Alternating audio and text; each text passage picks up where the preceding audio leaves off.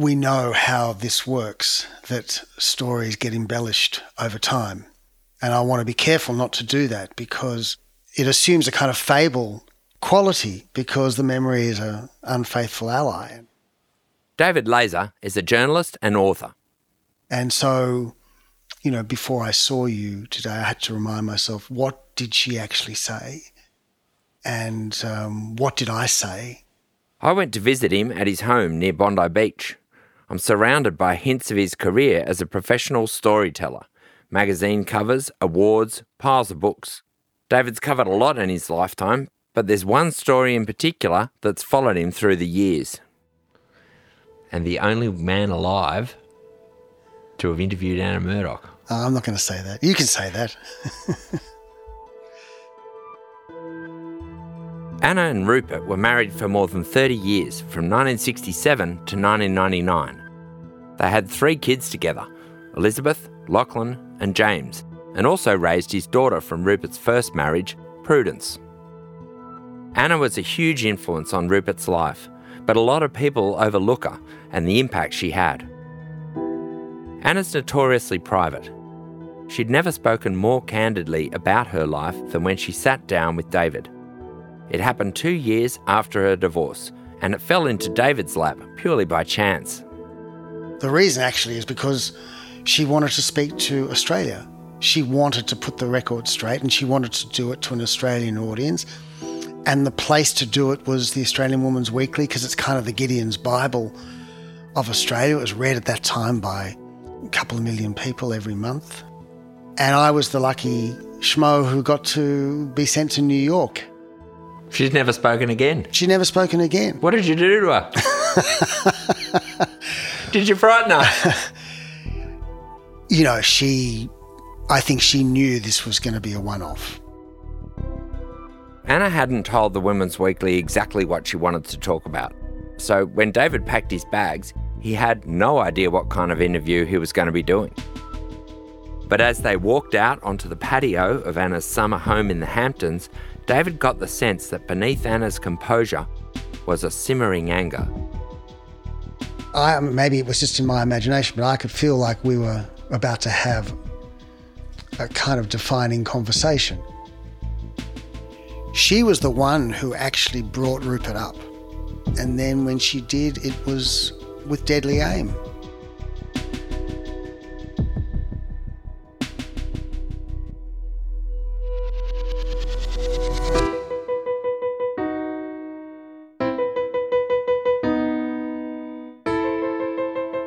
I'm Paddy Manning. In this series, I've been trying to understand what drives one of the world's most powerful and divisive men, Rupert Murdoch. It's not just about what drives him, it's also about what that drive has done to him. Nowhere is that more evident than in his relationship with his second wife, Anna. Throughout Rupert's breakneck expansion across Australia, the UK and then America, Anna was by his side. Rupert told one of his editors that she was his only friend. At one point, Anna was considered a potential successor herself if anything happened to Rupert. By the end of the 90s, however, all that had changed. This episode, I want to look at 2 of Rupert's most consequential relationships. One was with Anna. The other was with a Nixon-era Republican Party operative and undoubted television genius, the man behind Fox News, Roger Ailes. From Schwartz Media and 7am, this is Rupert, the Last Mogul. Episode 4, Attack, Attack, Attack.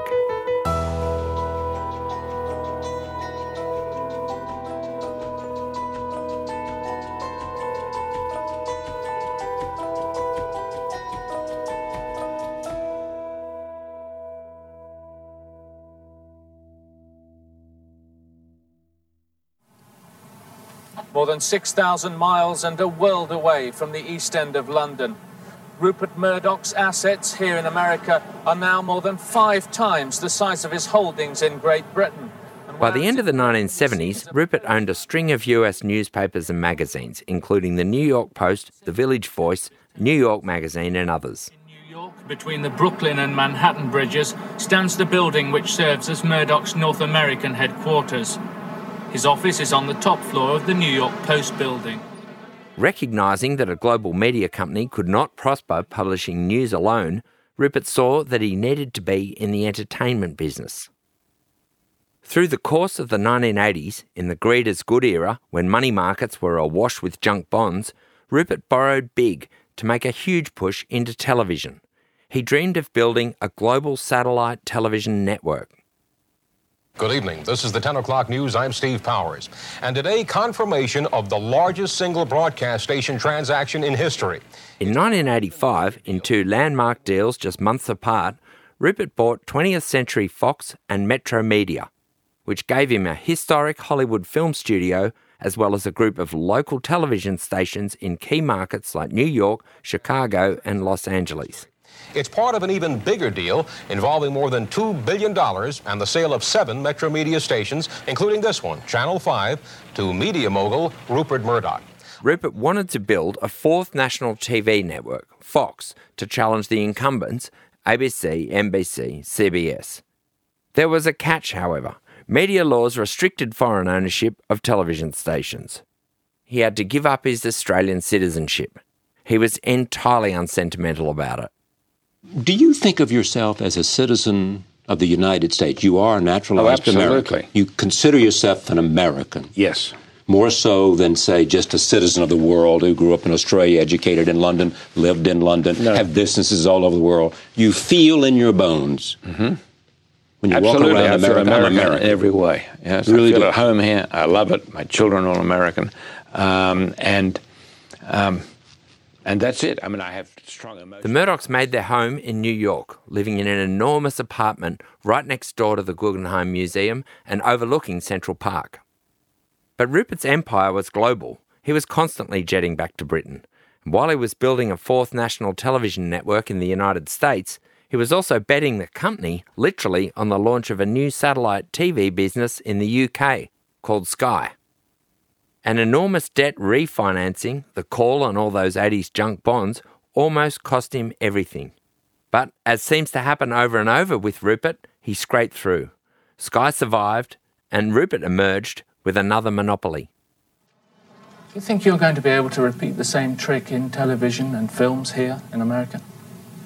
I hope so, but I think it'll take as long to do here as it took us to be successful in Britain. Success does not come quickly or easily in the media. In pictures from this era, you can see how Rupert and Anna settled into their life in New York. They were constantly papped around town, arm in arm at high society events, film premieres, celebrity weddings, charity dues. David Laser says Anna was enjoying herself. Anna loved America. Certainly, I think from Anna's point of view, is I don't like England. I don't like the attacks on my husband. I don't like the class system. America was just a blessed relief to her after the UK. Rupert's 4 kids all had American accents. They were sent off to the best schools in New York. As they grew up, there was already talk of succession, about whether Anna's kids would take over the family business. Are they planning to go into the newspaper business? I think so, and so is my daughter. I mean, I can see lots of arguments along the way. Yeah. Who knows what will happen? There's a scene too in I found this old clip of Anna from when she published a novel. She actually called it Family Business. In it, she channeled everything she'd seen and learned about the media industry into a fictional account of a female press baron. Her interview inevitably strayed into talk of her real family. But I think in my own family that my children, because they hear so much talked about newspapers, they live with it all the time. They hear all the discussions at the breakfast table. They have a love for it that is totally indescribable to people outside. And that was one of the things I wanted to explain, because I do love the business. I know a lot more about it than I ever thought I would, probably too much. But it's exactly because they were brought up to love the media business that the kids were destined to fight over it. Anna could see trouble coming, and David Laser tells me the succession question still bothered her a decade later.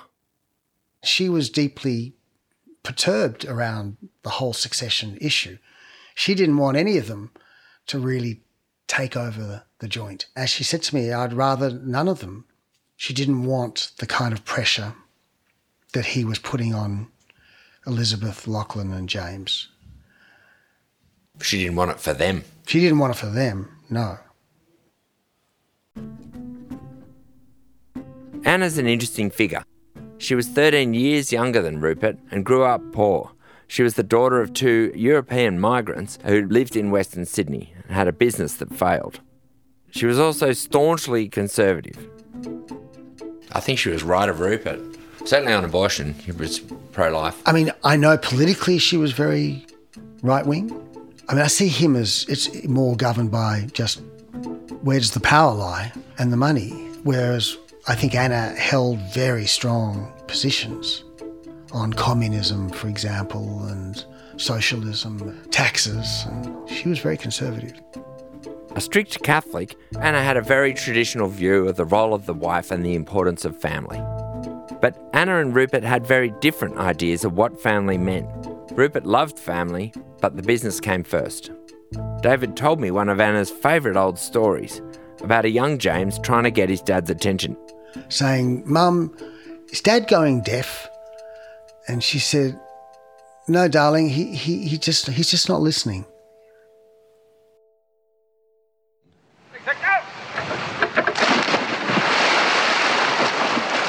There's not much footage of Rupert at home with his family, but a BBC documentary from 1981 gives us a little bit of insight into their domestic life. It shows the Murdochs relaxing by the pool at Cavan, their farm near Canberra. Rupert chucks Liz into the deep end.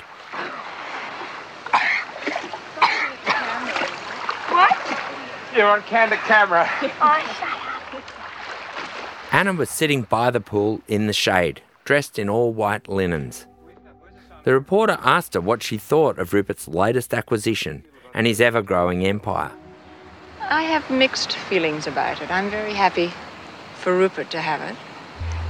But for myself, speaking as a wife and a mother, it takes family time from us. It's not something that I really want, but if Rupert wants it and it makes him happy, I'm sure we'll sort it out. We've sorted it out before. We'll sort something else out. As the years passed, there was a growing tension in the marriage. After all the success he'd had in Australia and the UK and America, enough for most lifetimes, would Rupert ever retire? My understanding, Anna wanted them to retire. She wanted Rupert to stop. Yes, she wanted him to slow down. She wanted to have a more normal life. She didn't want this pressure on the children, this dynastic pressure. She would have seen them being played off against each other. It's at this point of Rupert's career that I really start to wonder about the true drivers of his ambition. It can't simply be about money or power. He had both. And then there was family. People point to his father's legacy, but Rupert had already achieved more than Keith could have ever dreamed of. Perhaps there's no better authority on Rupert than his mother, Dame Elizabeth. She had her reservations about his career. She'd criticised the tone of his tabloids in the past. But when asked about her only son, she told that same BBC crew her own take on what drives Rupert.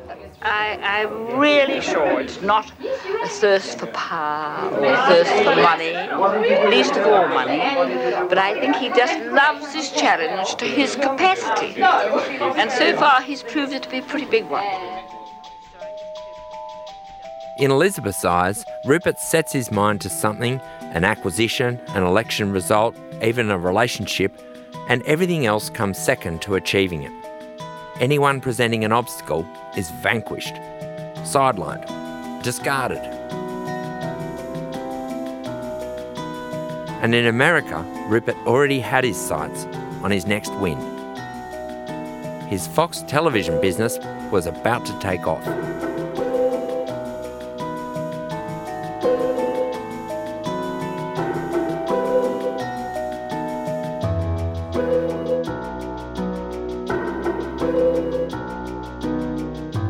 The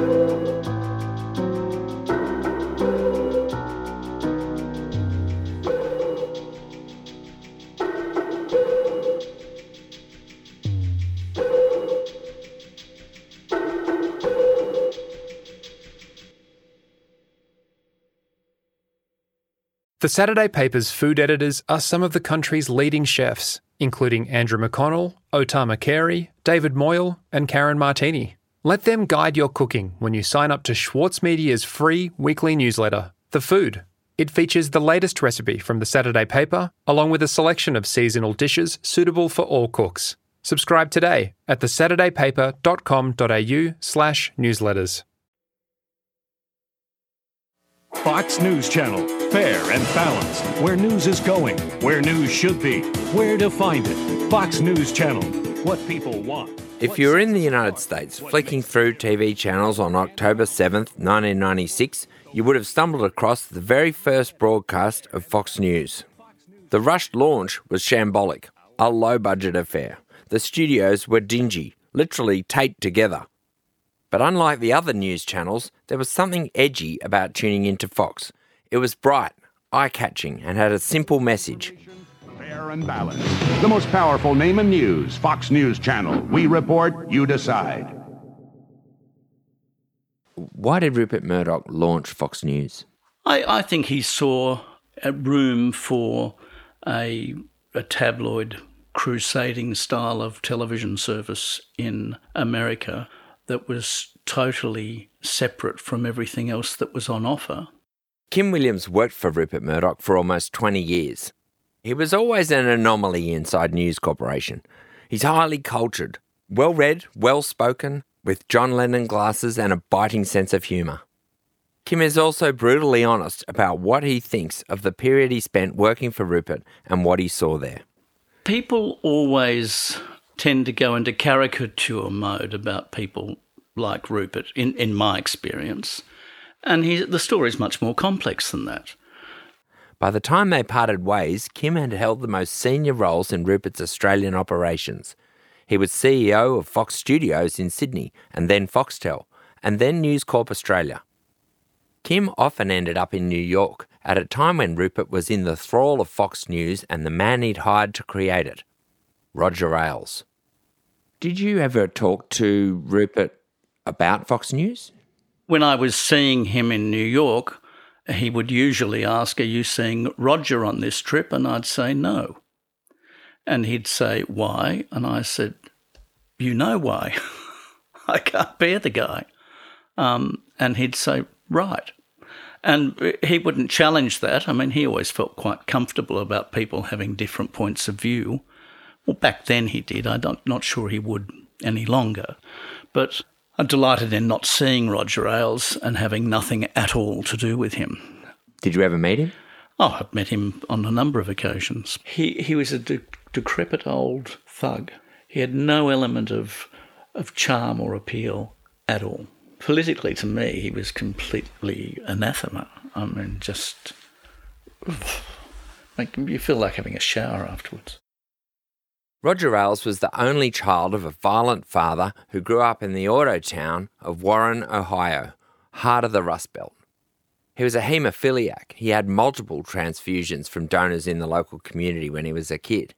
His father used to say, "Remember, son, you've got a lot of blue-collar blood in you." Roger held on to that his whole life. I see myself between the Hudson River and the Sierra Madres. I don't see myself at the Beverly Wilshire Hotel or Le Cirque here in New York. Those are people who aspire to different things. The chattering class. Rupert had met Roger Ailes back when Roger was working for the Reagan administration. Later, he was hired to soften up George Bush's public image. Ailes lived and breathed Rupert's anti-establishment underdog mindset. He was second to none when it came to packaging up the Republican Party platform and selling it to the public. He also had an unpleasant reputation.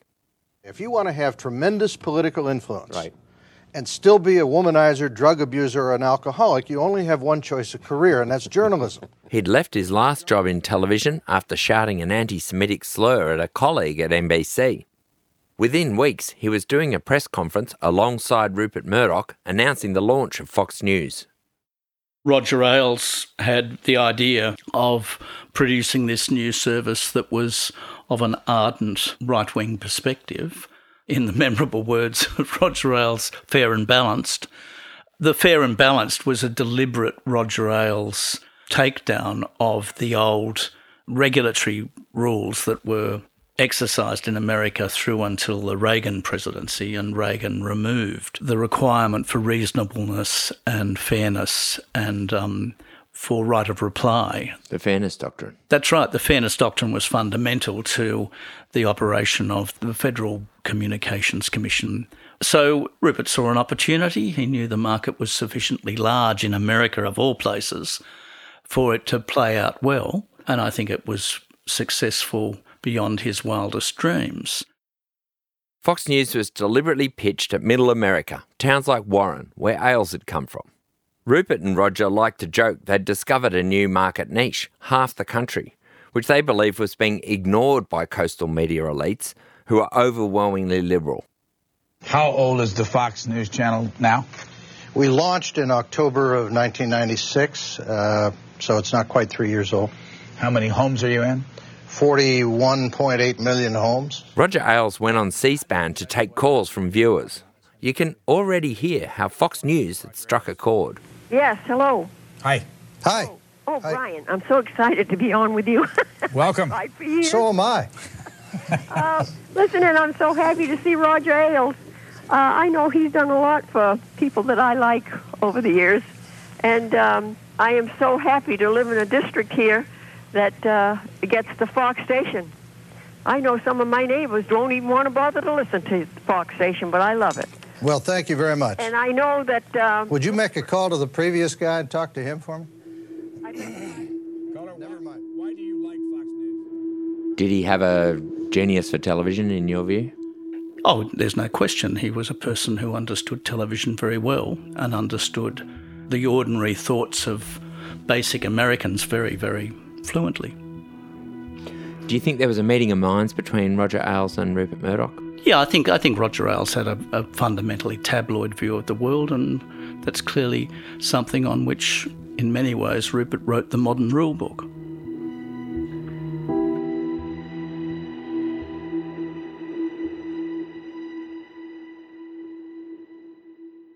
Fox News was one part of a bigger picture, Rupert's dream of a global satellite television network. He'd already bought a majority stake in the Hong Kong-based Star TV. In Asia, we are opening new horizons with our Star television channels. Star had a footprint from the Middle East to Southeast Asia. It could reach 2/3 of the world's population. At last count, Star channels, broadcast in their own indigenous languages, were being viewed regularly in more than 53 million homes. The biggest target market of all was China, and Rupert was spending more and more time there, enamoured with its potential. Consider this. By around the year 2005, 2 billion Asians will have newly arrived in the middle class. Think of the economic, the political, and the social power of that remarkable movement. Back in the US, the ambition driving Murdoch was still a point of tension. His marriage had fallen apart. In April 1998, in the New York Post, the gossip pages dropped the news. Anna and Rupert were separating. It is with some personal sadness, wrote columnist Liz Smith, that I announced the amicable separation of Rupert Murdoch and his beautiful wife, Anna. She continued, quote, "The Murdochs say their situation is very painful and leaves them torn, but they are attempting to work out their differences. Mrs. Murdoch, a novelist and philanthropist, will remain on the board and continue in the Murdoch businesses." The careful wording left things slightly open. Between the lines, there's some hope of reconciliation. But it would soon become clear Rupert had no intention of getting back with Anna. You know, it seems a sliding doors moment for us, trying to tell the story of Rupert's life. The moment where, instead of retiring with Anna, he divorces and continues in his work for another quarter of a century. What does it say about Rupert in your mind? Rupert and I are apparently a lot alike. We like what we're doing, and our work says a lot about who we are. And if we weren't doing that anymore, we don't exist. Daniel Jaffe is a Beverly Hills divorce attorney. He's 88 years old, still working, having litigated some of America's most high-profile divorces, including Rupert and Anna's. What were your impressions of Anna? Do you recall? Yeah, I sure do. I recall her as being one of the nicest, most pleasant, warmest clients I've ever represented. They say in being a divorce lawyer, you represent the very nicest people at their worst, and being a criminal lawyer, you represent the very worst people at their nicest. But she was a pleasure to deal with. But behind her pleasant demeanour, Anna was reeling. Was she heartbroken? Oh, yeah. I think she was really upset, yes. Anna was quickly dealt a second blow. Reading the annual report of News Corp, she saw her name listed as a retiring director. Then, at the News Corp headquarters in New York, in front of the entire board, including her son Lachlan, she was forced to retire. And she described that moment to David Laser. Anna was saying her farewell, and there were lots of tears, and she was thanking everybody and wishing them well, and saying that this was not just the end of my marriage, this is the end of my life as I've known it. And then, I think with great dignity, walking from the boardroom with Lachlan, taking her by the arm and walking her to the elevator, and that was it. It was done. Rupert and Anna's marriage ended just like it did with any of his editors or executives. David says Anna was keenly aware of this. It seemed like Anna had been dismissed. Like an employee. Yeah, in the way that editors had been dismissed and executives had been dismissed, and they hadn't seen it coming. And it was like, you've reached your use-by date, you served me well for this period of time, but I can dispense with you now.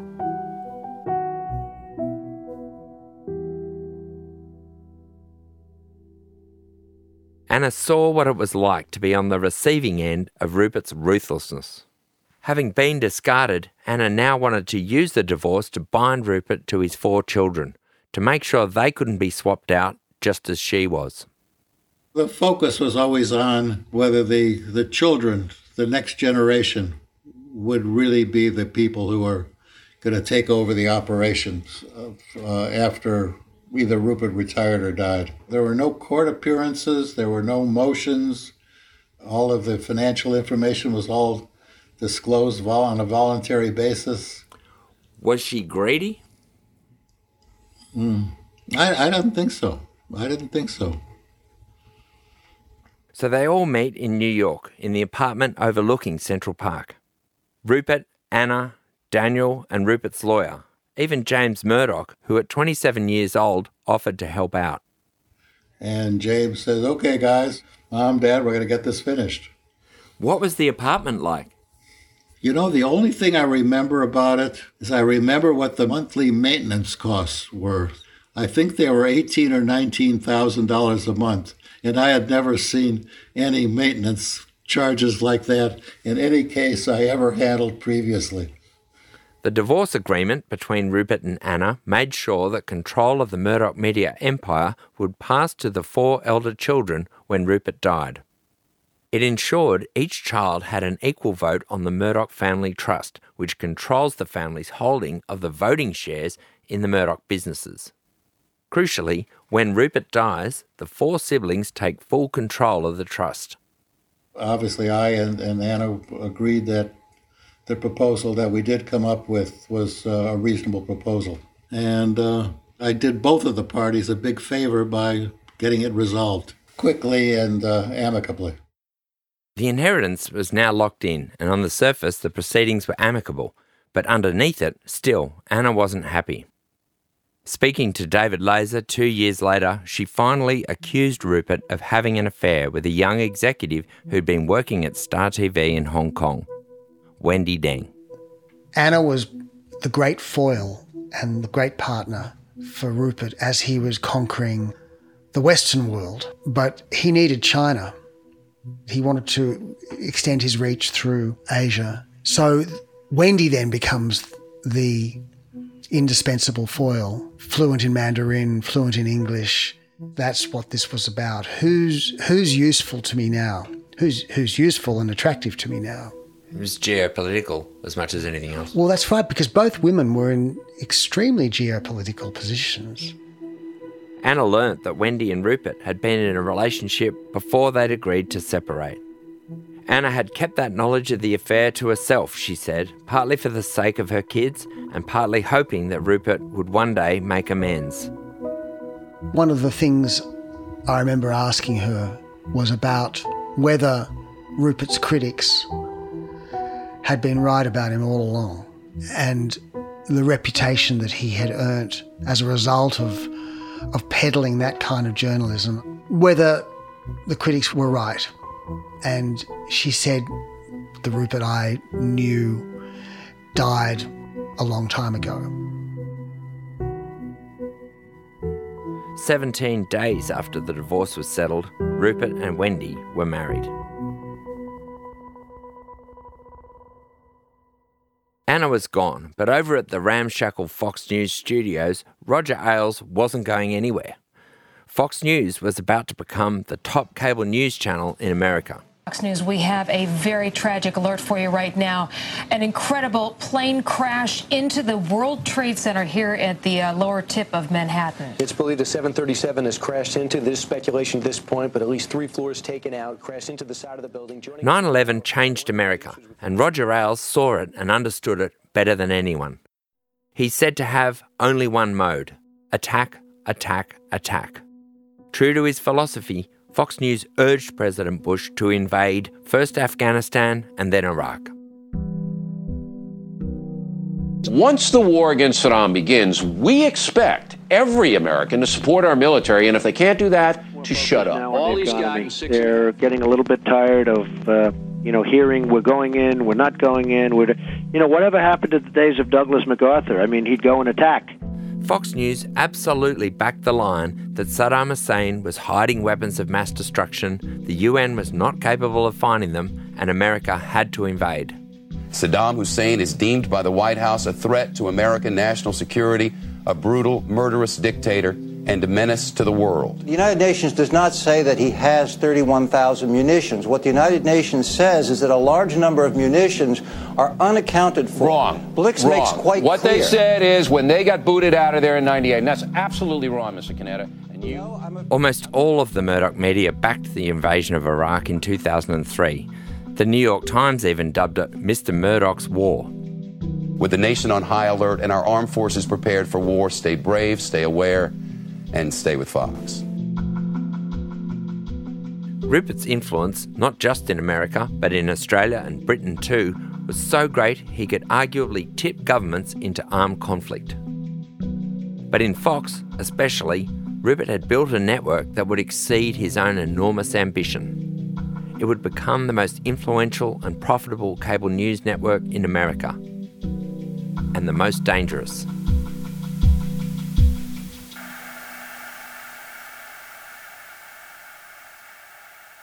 I don't think anyone anticipated just how astonishingly commercially successful it has been.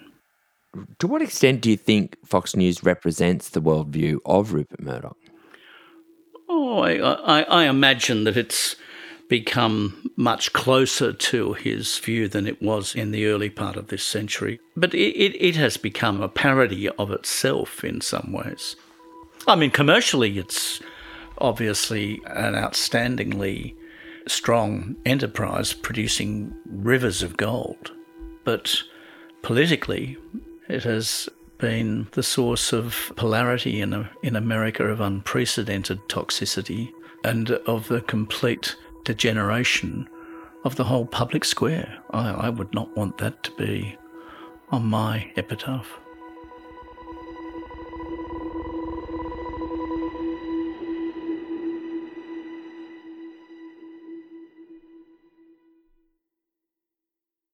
As a 7am listener, you value the story behind the headlines. That's why you should read Post, a free daily newsletter bringing you the top 5 news stories of the day, summarising each of their key points. Sign up at thesaturdaypaper.com.au/newsletters.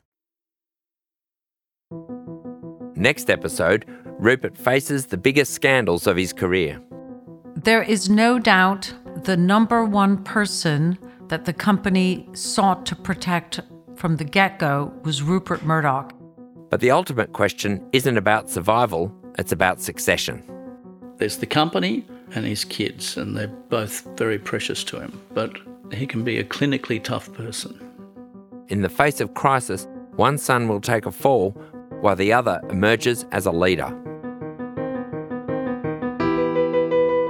Rupert, The Last Mogul, is hosted by me, Paddy Manning. Our supervising producer is Shane Anderson. Mixing, compositions and additional production by Zoltan Fetcho. Our executive producer is Sarah McVie. Eric Jensen is our editor-in-chief. This podcast is a production by 7am and Schwartz Media. Thanks for listening.